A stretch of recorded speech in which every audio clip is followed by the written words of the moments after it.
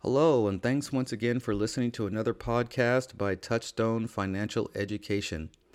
My name is Elliot Cox, and I can be found at LinkedIn, and my website address is touchstonefinancialeducation.com. And by the way, I am updating that web page. It's technically not a site, it's just a page, but I'm updating it to make it much more interactive. You'll be able to download the podcasts from there. Again, touchstonefinancialeducation.com, as well as leave me some comments. So I hope you like what we're getting ready to roll out, and it should be ready in about a week or so. All right. Hey, shout outs to, of course, all my international listeners. Thank you very much once again. And then, of course, to my domestic listeners, I like the fact that all of you guys take time out of your busy schedule to listen to me. So I truly appreciate it. And if you do have any comments or questions, again, reach out to me on LinkedIn. My name is Elliot Cox.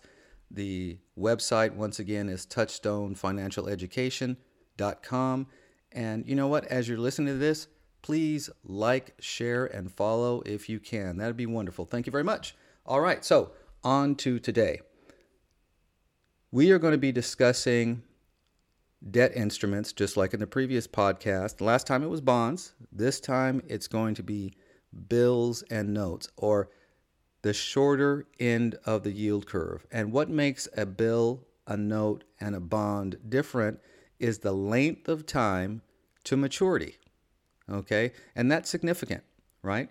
So a bill is issued in 13, 26, and 52-week increments, A note is issued all the way up from 1 to 10 years. And this is the Federal Reserve, not the Federal Reserve, but the Treasury Department. These are government bonds that I'm referring to. So again, a bill is 13 all the way up to 52 weeks. A note is 1 year, 2 year, 5 year, and 10 years in duration, or that's the time to maturity. Okay. Another way we reference these debt instruments is we say we're looking at the short end of the yield curve. Again, shorter time to maturity. That's it, right?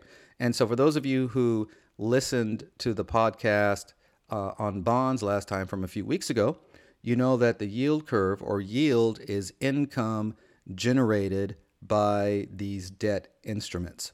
All right. So what's going on today in the markets that people are really focused on this yield curve?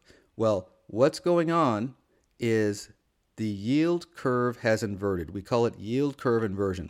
So if you were to look at a pattern on your device, you'd see that traditionally the shorter duration instruments, bills and notes, tend to earn less than the longer term instruments. And that's because investors are rewarded for investing over a longer period of time, which means, you get more interest.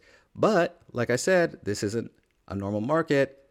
We have a yield curve inversion, which means the short-term instruments, the bills and the notes, actually I'm just going to say the notes, they are earning more than bonds. And a bond, again, is issued at 15 to 30-year increments. So where we're sitting as I record this is that the 10-year is yielding, earning income at a little over 4%.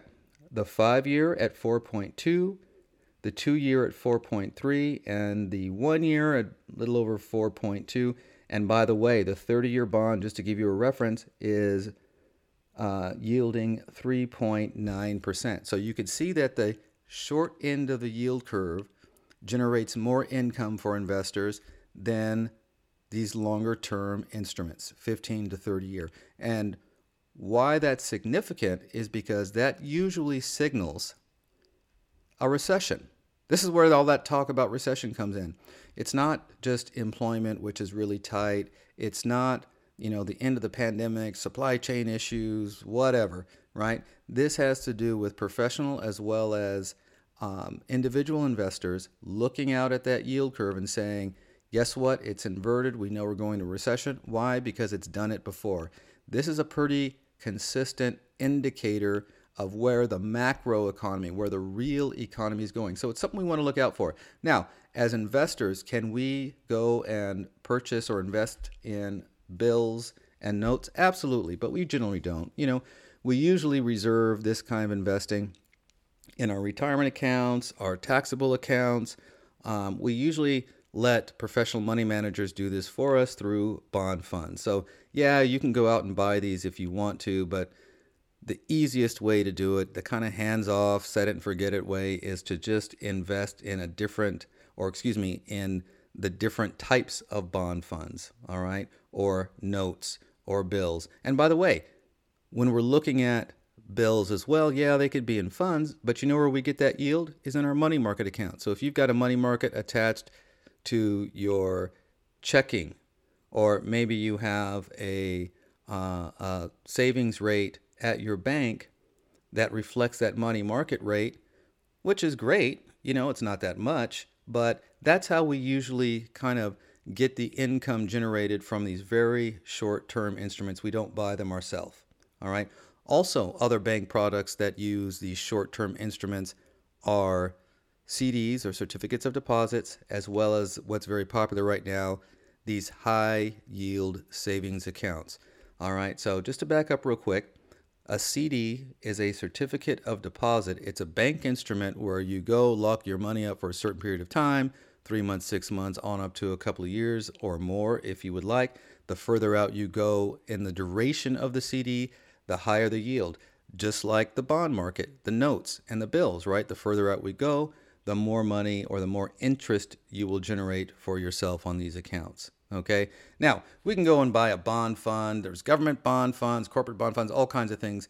And that's how we usually experience these yields as investors. But again, I got to stress that we also experience these yields through our banking relationships. And right now, online banks tend to offer better teaser rates to new bank customers. All right. And that's in the form of a high yield savings account. So some of you are out there might already have one, or you're looking for one. Okay. There are some high yield accounts out there generating a lot more than 3% in interest. Just be careful, because there are stipulations like minimums, or maybe you have to have a certain number of transactions.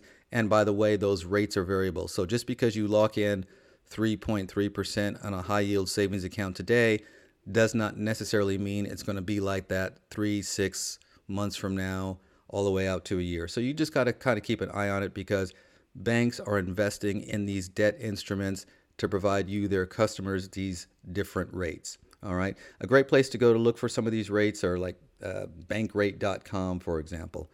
Okay. So that's pretty much it. Believe it or not, there's not a whole lot to add to a bill and a note as opposed to a bond. They're still affected by the open markets. All right. So that means that the yields do fluctuate.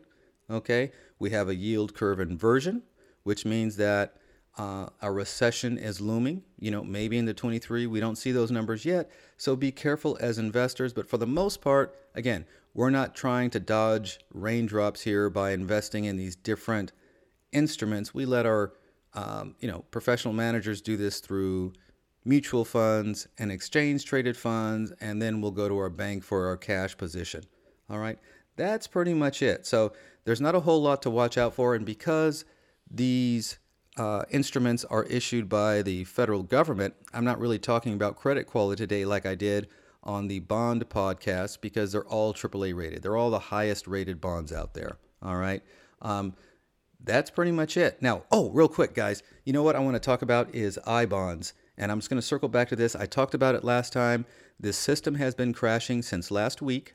All right. But keep the faith. I know you're trying to to get that, to lock in rather, that 9.62% on the bond yield. And you'll hold that rate for about 6 months. But guess what? It's getting ready to change. Today is Halloween, October 31st. Sometime this week, and it's tomorrow, I believe, they're going to be announcing the new rate on I-bonds. So the system has been crashing because people have been looking to lock in that higher rate. So if inflation has come down, then the interest earned on your I-bonds will also come down. Okay, if you remember, an I-bond is issued at about 1 percentage point above where inflation is pegged. Okay, so again, that 1% differential. So if inflation ticks at, let's say, 7.5%, you can expect 8.5 approximately on your new I-bonds. All right. Now, hey, it's lower than 9.62, of course, but guess what? That's a whole lot better than what you're getting in the bank. That's a whole lot better than what you're going to get on a high yield savings account and, of course, CDs and money market. So please keep trying to log in. They're working on it. Maybe you got in this weekend, but I know as of Saturday, the system was really having a hard time. All right. So today, you know what? We're going to keep it a little short because I discussed a lot of the nuances in and around debt instruments in the previous podcast on bonds. All right. And we ran through maturity.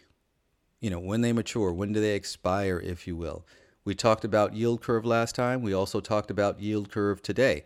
All right. So just keep an eye out. And again, how we participate in these changes is through bond funds, money market accounts, CDs, and of course, the very popular high yield savings accounts. And people are putting money in there instead of the stock market because the market is still down year to date. We've had a nice little rally, but these debt instruments do go a long way in securing our cash position.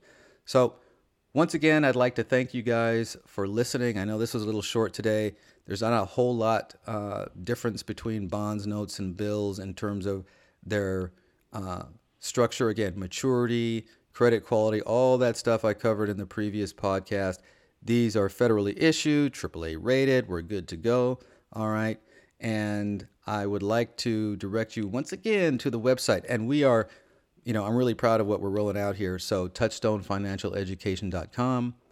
My name is Elliot Cox, and I can also be found on LinkedIn. And I appreciate those messages that you guys have been sending me through LinkedIn. So please continue to reach out.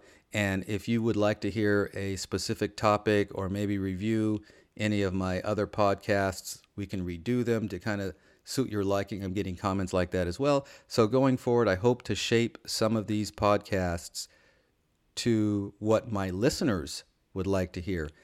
Thanks again for listening, and my name is Elliot Cox. Bye-bye.